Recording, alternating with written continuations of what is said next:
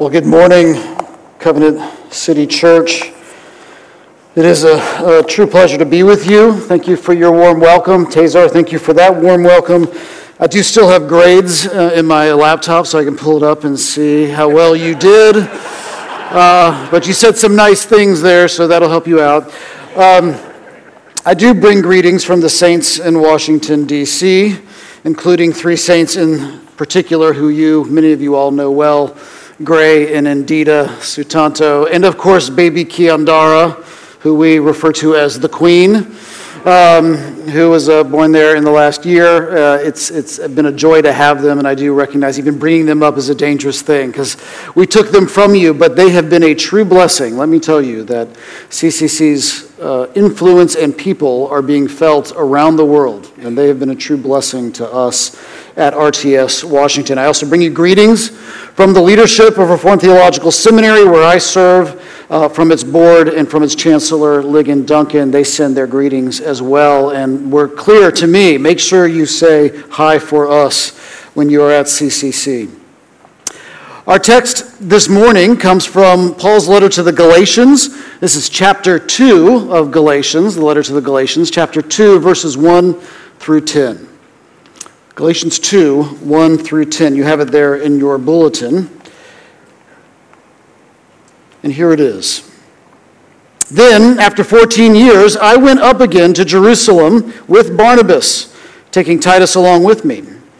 I went up because of a revelation and set before them, though privately before those who seemed influential, the gospel that I proclaim among the Gentiles, in order to make sure that I was not running or had not run in vain. But even Titus, who was with me, was not forced to be circumcised, though he was a Greek. Yet because of false brothers secretly brought in, who slipped in to spy out our freedom that we have in Christ Jesus, so that they may bring us into slavery, to them we did not yield in submission, even for a moment, so that the truth of the gospel might be preserved for you. And from those who seem to be influential, what they were makes no difference to me. God shows no partiality. Those, I say, who seemed influential added nothing to me. On the contrary, when they saw that I had been entrusted with the gospel to the circumcised, just as Peter had been entrusted with the gospel to the circumcised, for he who worked through Peter for his apostolic ministry to the circumcised worked also through me for mine to the Gentiles. And when James and Cephas and John, who seemed to be pillars, perceived the grace that was given to me, they gave the right hand of fellowship to Barnabas and me, that we should go to the Gentiles and they to the circumcised. Only they asked us to remember the poor, the very thing that I was so eager to do. Let's pray. Heavenly Father, we do lift up the reading of your word. We thank you that you're a God who reveals himself, that we don't need to climb to the top of a mountain or swim to the bottom of the ocean or go to a faraway planet to find your word to us, but you have given it to us, that we have it here in your word, and we see it most perfectly in the person of Jesus Christ. So as we come to your word, Lord, I pray that you would, by the power of your Spirit, enable us to rightly hear it as the word of God, that we'd rightly evaluate it as the words of life for us. Dear Lord, I pray that you'd also help us to understand it as we span these thousands of years to this very specific situation that Paul writes about, Lord. I pray that we would understand it as those who come to hear about their Savior. I pray, Lord, as we consider all of these things, that we would see Christ afresh, that we would see Christ anew. It's in his name we pray. Amen. Now, this is an interesting passage. I don't suspect that many of you count this as one of your life verses, any passage from this section. It's not very commonly referred to passage in the book of Galatians. Galatians obviously has many more passages that are much more memorable. I don't think many of you probably have this embroidered on a pillow back at your house, sitting on your couch somewhere. this discussion about the spies that were sent to spy on Paul. And yet it is an interesting passage. It's one of those passages that kind of appeals to me because it's a working passage. It's a passage that's doing something. It's kind of helping Paul as he's developing this argument, this lesson that he's bringing to the Galatians. Now, if we go back to the beginning of the letter, you don't have to take my word for it, but if you've read Galatians, you know this, that when Paul opens the letter, he's writing to a church that knows him intimately. He knows them. They know him. They cared for him. They watched over him. He introduced them to Jesus Christ through the gospel. And many of them owe their salvation to Paul's witnessing of the gospel. It's even interesting here, isn't it, that he talks about Barnabas, but he doesn't have to say who Barnabas is. They already seem to know. It's quite possible, actually, that this Galatian church was converted during that first missionary journey that Paul and Barnabas did together. Paul can just mention, hey, Barnabas was there with me too. And they go, oh, we know Barnabas. We know all about him. So this is a close relationship, but I would point out something else. At the very beginning of the letter, Paul is very clear. This is not a gentle, soft letter. This is a letter of alarm and of worry. This is a letter of Paul going to the Galatians saying, I know we gave you the gospel. When I was with you, I know what we preached. We preached Christ and him crucified alone. It wasn't through my wonderful speech. I'm not a sophist. I'm not a great rhetorician. I'm not a politician. I just came and I gave you Jesus, and you've already begun to go astray from the gospel that I taught you. And so Paul is writing to them a warning. Why are you deserting the faith? Why are you turning away from the gospel of Christ crucified that Barnabas and I gave to you? Now it's interesting. This is where our passage comes in. He's developing this argument that they've gone from what was true gospel to false gospel. And in doing so, as he's doing it, he's referring back to this event that took place years after he was there, when he was referring back to going to Jerusalem, this visit that he had done to Jerusalem, where he met with the major pillars of the Christian church, that is, the apostles themselves. Notice, by the way, it's kind of interesting who's mentioned here. We've got John, Peter, James. Think about that. If you think about the New Testament, and if we go with the church tradition that Mark is the gospel that's written at the behest of Peter, it's kind of Peter's gospel. Mark is his scribe. Of course, John is also likewise a gospel writer. Luke seems to be one who's with Paul. If we go with that, if we notice later in Acts, Luke starts referring to himself in the first person as being someone who's with Paul. So maybe Luke is kind of Paul's gospel. But then notice we also have James there as well. It's interesting, isn't it, that apart from Hebrews, whoever the author of Hebrews is, and we don't know, and Matthew, we have basically the whole New Testament here gathered in Jerusalem to ask this question: what is the gospel? So Paul is referring back to this earlier story when he went to Jerusalem and he met with all of the apostles, and it raises some questions. First of all, when did this meeting take place? Is this like the Acts 15 meeting? That if we go back to Acts 15, we see there's a great church council where everyone gathered together to deal with this question of Gentiles becoming Christians. Is that when this meeting took place? Some scholars think that that's the case. After all, even in that meeting, if we go back and look at Acts 15, you've got Paul and Barnabas on one side. They're the ones who have gone out to the countryside. They see the Gentiles coming into the gospel community faster than the Jewish people are. And so they're seeing this influx of new Christians coming in from the Gentiles. They go back to Jerusalem, and there on the other side of the argument, we have James and Peter and others who are saying, wait a minute, what's going on here? What is this gospel that you're teaching to the Gentiles? And so the whole gathering gets together and they vote. And like this meeting that Paul is describing, Paul and Barnabas, the side of the Gentiles, win. They win the debate. And the apostles send them off with this large church council mandate to allow the gospel, the Gentiles rather, into the gospel community. So it's possible that this meeting that Paul is referring back to in Galatians 2 is a meeting that took place in Acts and is described in Acts 15. However, several other scholars point out, well, notice in Acts 15, the reason why Paul goes down to Jerusalem is because the church in Antioch has sent him there. If you notice in the passage that we just read, Paul said that he went down to Jerusalem, not because the church of Antioch had sent him, but because he'd had a personal revelation from the Lord to go down to Jerusalem. It's also interesting that in Acts 15, it's a very public church council. It's like a large general assembly of church leaders gathered together to debate this issue. And yet here, Paul's very clear, we met in private. Not only that, as we're going to see in the rest of the book, the opponents of Paul, the ones who are arguing for this kind of against the Gentiles being brought into the gospel community, at least without converting to Judaism first, we're going to see that they continue in their opposition against Paul after this meeting that he is describing here takes place. It's kind of hard to imagine that that would happen after the Acts 15 meeting that's described in Acts 15, when there's great church mandate comes out to allow the Gentiles in.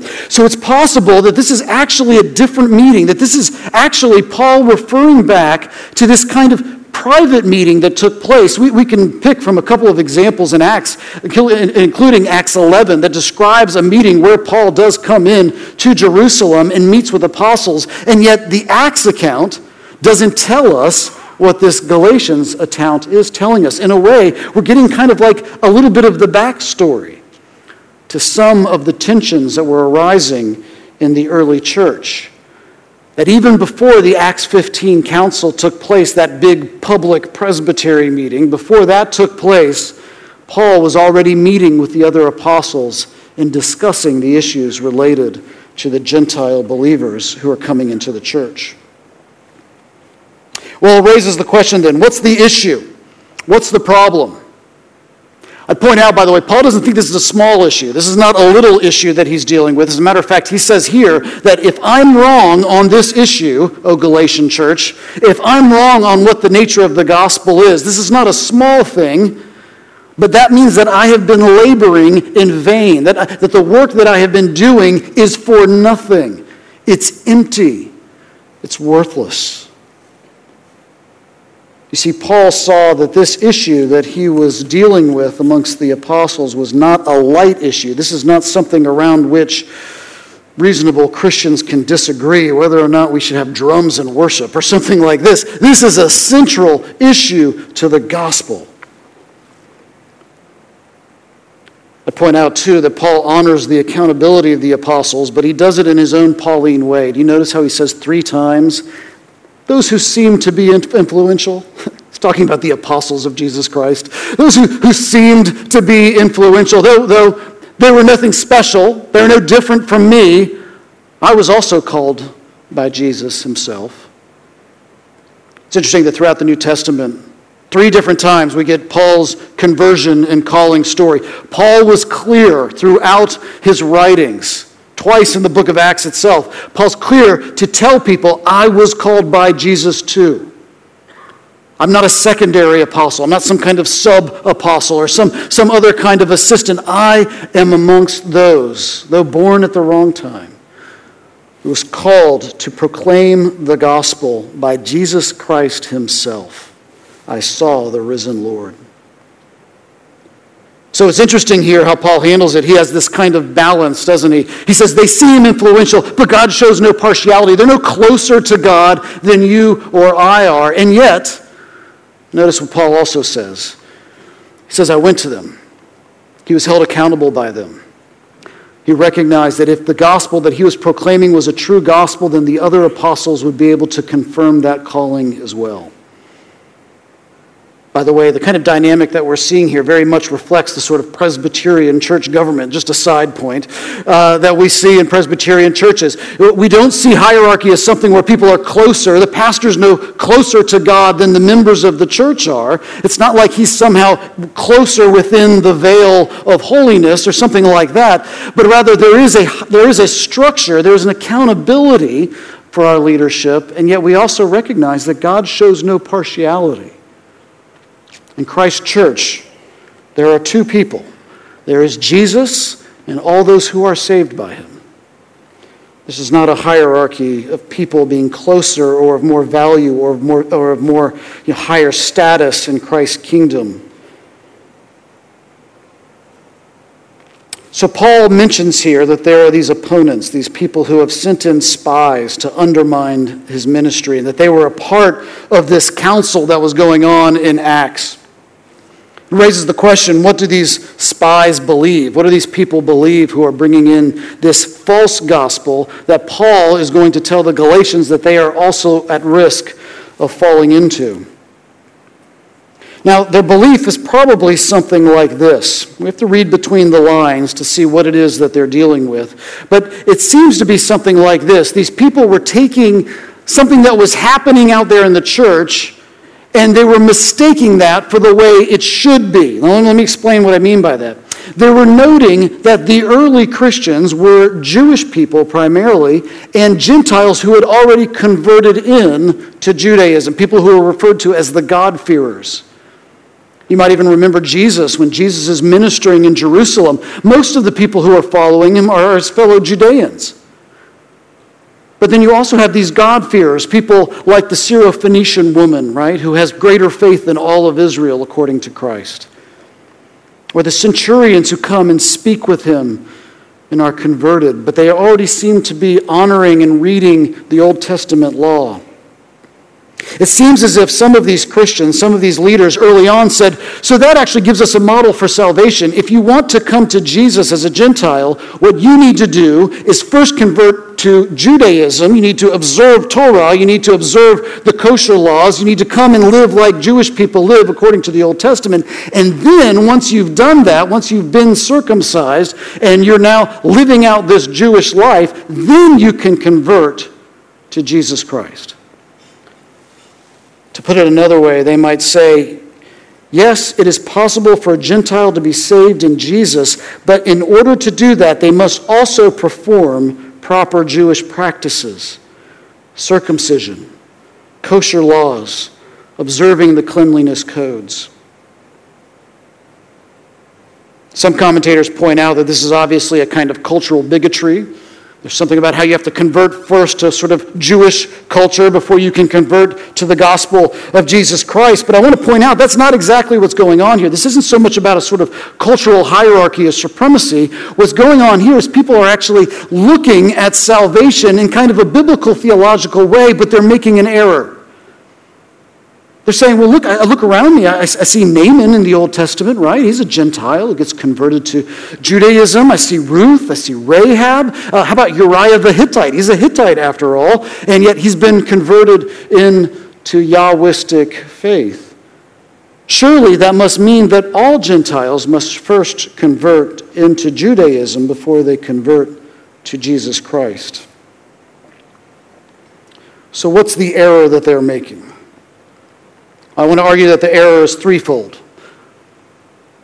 That they make three main errors. They misunderstand who Jesus is. Secondly, they misunderstand what Jesus does. And thirdly, they misunderstand the nature of faith. First of all, they misunderstand who Jesus is. They don't understand the totality of Jesus. They're seeing him as just another prophet. He's like another Isaiah. He's another Jeremiah. Maybe he's even like another Moses. As great as Moses, he speaks with that kind of authority. But they don't understand that Jesus is not just another step. He's not just another prophet. He is the summa. He is the totality. He is the reference point of all of redemptive history. They don't understand that every covenant of the Old Testament, every person in the Old Testament, every hero of the faith in the Old Testament, go read Hebrews 11 to see how the author of Hebrews says the same thing. They all succeeded, if they succeeded, because of Jesus Christ. Every other aspect of the Old Testament law points to the person of Jesus. They misunderstand who Jesus is. But they don't just misunderstand that. They misunderstand what Jesus does. They misunderstand the work of Jesus. They don't realize that before Jesus came, humanity had been made over and over and over again painfully aware of its inability to save itself. Ever since the garden, we'd been trying to come up with ways to cover over our shame, to atone for our sin, to somehow bring ourselves back to communion with God. And every single time we failed, it was baked into the law itself. The law was there, as we already discussed this morning, the law was there to show us how far we fell from saving ourselves.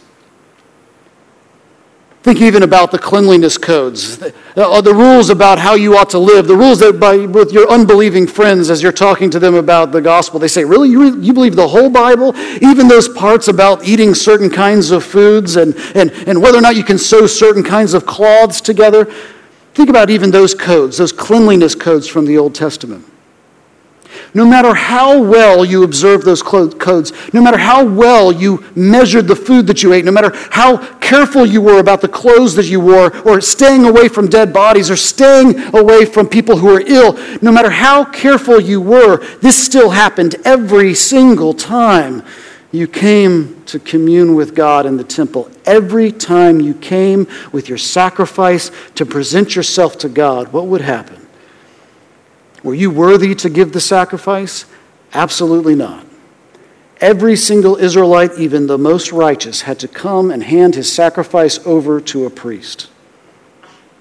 By the way, even the priests themselves, even if you were the cleanest Levitical Aaronic priest and you're going in to bring the sacrifice on the Day of Atonement, are you able to then go into the presence of God? Absolutely not. Even they needed to have a high priest who could go before them. You see, the whole law told them over and over again, no matter how hard you try, no matter how hard you struggle, no matter how hard you try to scrape your way into the presence of God, there will always be one more thing you need to do. You see, they misunderstood what Jesus had done. Because if not for Christ, we all would be condemned under those cleanliness codes. If not for Christ, we would all be condemned under the moral law, under the Ten Commandments, under Deuteronomy that we read earlier today.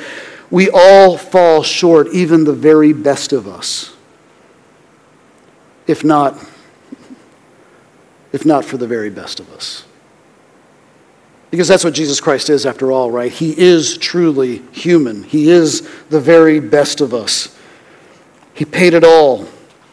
He fulfilled it all. He cleansed us all. He made straight the way through his active righteousness, through his active giving up of himself on the cross in our stead. He freed the captives. He healed the sick. He made alive the dead. He is indeed the answer, as the Apostle Paul says in 2 Corinthians 1:20. He is the answer to all of the promises of that old covenant. It's interesting to see how the apostles talk about Jesus. We might expect them to say, well, Jesus fulfills all of the priestly things that are required of us in the Old Testament. But notice they don't say that. Paul says all covenantal promises are fulfilled in Jesus Christ. We might expect Jesus to say, well, I have authority over my people. That's who I have authority over, all the people who believe in me by faith. But notice Jesus doesn't say that. All authority in heaven and on earth has been given to me. It's all authority. We might say, well, Jesus is a good representation. He's a good picture of who God is. But notice that's not what the apostles they say. They say he is the exact embodiment of the Godhead. You see, if we miss who Jesus is and if we miss what Jesus does, then we miss the gospel itself. Lastly, these opponents of Paul misunderstand not just who Jesus is and what he does, they misunderstand what faith in Jesus looks like. It's not one of many works. Faith is not one of the latest works that you've done. You got circumcised, you obeyed the law, you tried to be a friendly, loving person, you took care of the poor, the sojourner, and the widow. Oh, and then on top of that, you also had faith. That's not how faith works. It's not one more step in righteousness, but rather it's the only step It's the only thing. It's the only necessary condition for your salvation. It's the only proper response, and even it itself is a gift from God. Paul's very clear about this. He says in Ephesians 2, 8 through 9, "For by grace you have been saved through faith." And this is the hard part. "And this too is not by your own doing." It's not like you're just a little bit smarter than your unbelieving friend. It's not that you just have a little bit more spiritual insight than the neighbor next to you who doesn't accept Jesus. Even your faith is a gift from God. Even your faith is a gift so that no one can boast. We read from Westminster earlier today, and I'd like to draw our attention back. This is the Westminster, the drafters of the Westminster Assembly documents commenting on Ephesians chapter 2, 8 that I just read. They say this: "Though this faith is in us, yet it is not of us. That is, not by the power of nature, but that it is merely a gift of God, and this is meant not only of the habit of faith, but of the very act of faith." In other words, he's saying it's not just that you're living out your faith that's a gift of God. It's the very fact that you have faith is a gift of God. See, faith cannot be seen as just one other work to add to our litany of good works. It's the only thing that saves us, and it itself is a gift from God. It's interesting that in this passage, the apostles send Paul off agreeing with him. And we got a hint that they were going to agree with him because they accepted in Titus without making Titus get circumcised first. And now they send off Paul to go out and to do his ministry. And he says, "You can do it. Keep it up. Don't stop. Oh, by the way, don't forget about the poor." Some people think that that might be because the church in Jerusalem was relatively poor, whereas these Gentile churches out in the countryside were relatively wealthy. And so they're saying, by the way, don't forget about us, Paul, now that we've affirmed your gospel ministry. That's possible, but I actually think there's something more going on here. It's something that we even saw in Deuteronomy that we read earlier today, and we see it in Jesus' ministry himself. You are saved by your faith alone. You are saved by that gift of faith to you that transforms you. And yet everywhere we look in the Old Testament and in the New, the very first fruit of that faith that ought to sprout out of you is that you also care for those who are as lacking and as poor and as in need as you are. Jesus himself in Matthew 25 says, "I will judge you by your faith. In the end times, when you stand before me, I will judge you by your faith. And how will I know whether or not you believe in my kingdom? Because of how you treated me when I came to you." And they will say, "When did you come to us, Lord?" And you'll say, "When the poor came to you, when the homeless, when those who were naked, when those who were hungry came to you. That was my kingdom coming to you. Rome comes to you with an army with spears and armor and swords and battle. I come to you in the poor." And that's how you show the faith that you have within yourself, by caring for the poor amongst you, the widow, the sojourner, and the orphan. So it's perhaps not surprising that the apostles leave Paul with the same mandate. All right, I want to close with this. What do we then get out of all of this? What does this mean for us as we're considering Paul's experience here in Galatians, referring back to this meeting in Jerusalem? Well, first of all, I'd point this out. Opposition to the gospel is often rational and conspiratorial. We have to remember that. I had a good friend who said, if I could just show people who Jesus really was, they would love him like I love him. But as we get acquainted with the teaching of the New Testament, we find out that people can see exactly who Jesus is, and it will make them offended. It will make them upset. Jesus himself could preach to multitudes, and they would turn away and reject him. Would we say it's because he didn't do it right? No, of course he did. You see, the gospel of Jesus Christ is offensive. Our job is not to add to the offense. I'd also point this out. Your calling should be confirmed. Notice that Paul even recognizes this. He says there's no hierarchy amongst Christians. It's not like the apostles are a little bit better than we are or something like that. And yet, my calling does need to be confirmed. if you have a message of the gospel to give to people, then you ought to be confirmed and held accountable and not be afraid of accountability by the church. But then lastly, we should learn this, that we are saved by faith alone in Jesus Christ alone, not by works, not by cultural trappings, not by any other loyalty that we might bring to the table. There's a deep human tendency towards earning our salvation, towards what we might call legalisms, by creating laws to bring about our salvation.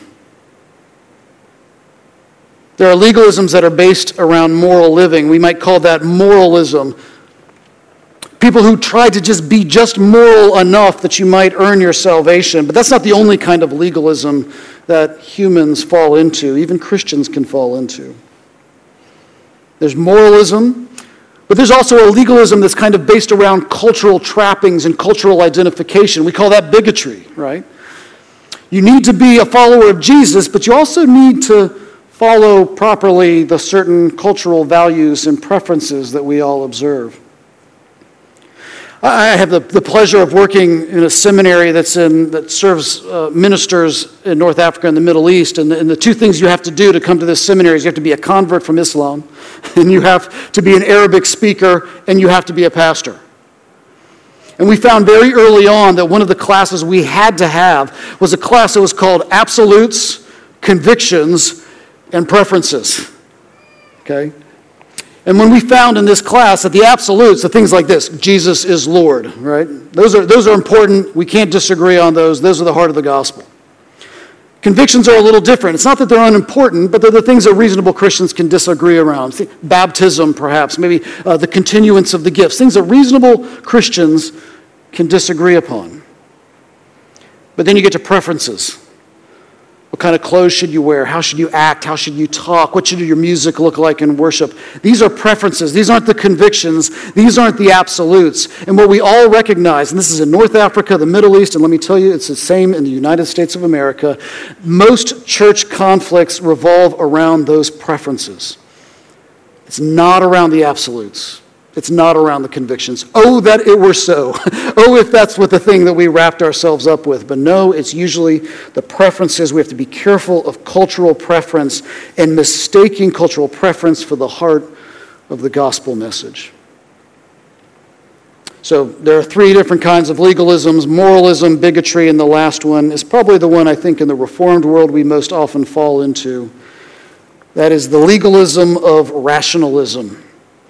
That we somehow earn our reward by a commitment to a set of intellectual principles, concepts, and formulations. This might even be the thing that drew you to a Reformed church like CCC. How well the gospel of Jesus Christ is articulated and made sense of and explained in the broader sense of the teaching and the word, the extent, the whole counsel of God. By the way, this is a beautiful thing. It is a good thing to have a strong and robust Christian doctrine. And yet we need to also remember that I am saved and you are saved by Jesus alone through faith, by faith alone, not because you can articulate clearly the doctrines of the Reformed tradition. You see, what Paul is articulating here and what he did articulate to those Judaizers in Acts in Jerusalem when he met with them, he articulated to them this idea that the gospel is incredibly universal, it is equaling, and it is truly transformative. It is based completely in the person and the work of Jesus Christ, and we cannot merit our own salvation. St. Augustine said this: "The sufficiency of my merit is to know that my merit is not sufficient." That's all that your good works do, is they show you how they can't save you. Another Christian voice from the past, John Wycliffe, said this. He called Christians to trust wholly in Christ, rely altogether on his sufferings, beware of seeking to be justified in any other way than by his righteousness. Faith in our Lord Jesus Christ, Wycliffe writes, is sufficient alone for salvation. So let me close with this, brothers and sisters. If you're exhausted, if you're fatigued, if you are tired of this obsessive activity of trying to scrape your way into the presence of God, of watching every single thing you do so that you might merit audience in His kingdom, if you're tired of this illusion of your own self-righteousness, because deep down you know what Paul also knew and what Jesus Christ told us about ourselves, which is that our merit cannot save us, I want to encourage you in this. Go to God the Father, who loves to give generously, and ask Him. Ask Him to give you a spirit of trust in Christ alone, to trust in Him wholly. Ask God to make you righteous because of Christ's righteousness, and that would be imputed upon you by faith. Let's close in prayer. Heavenly Father, we do lift up this teaching of the gospel that is so beautiful and it's so freeing and it's so transformative, and you know us and you know it's also hard. If not for the gift of grace through Jesus Christ. I pray, Lord, that the Holy Spirit would be present with each one of us, Lord, drawing us to you, that we would see you afresh, and that we would sing now and worship now and say that Jesus Christ is Lord, and that we would mean it because the Spirit of Christ is saying it within us. We offer this up in His name. Amen.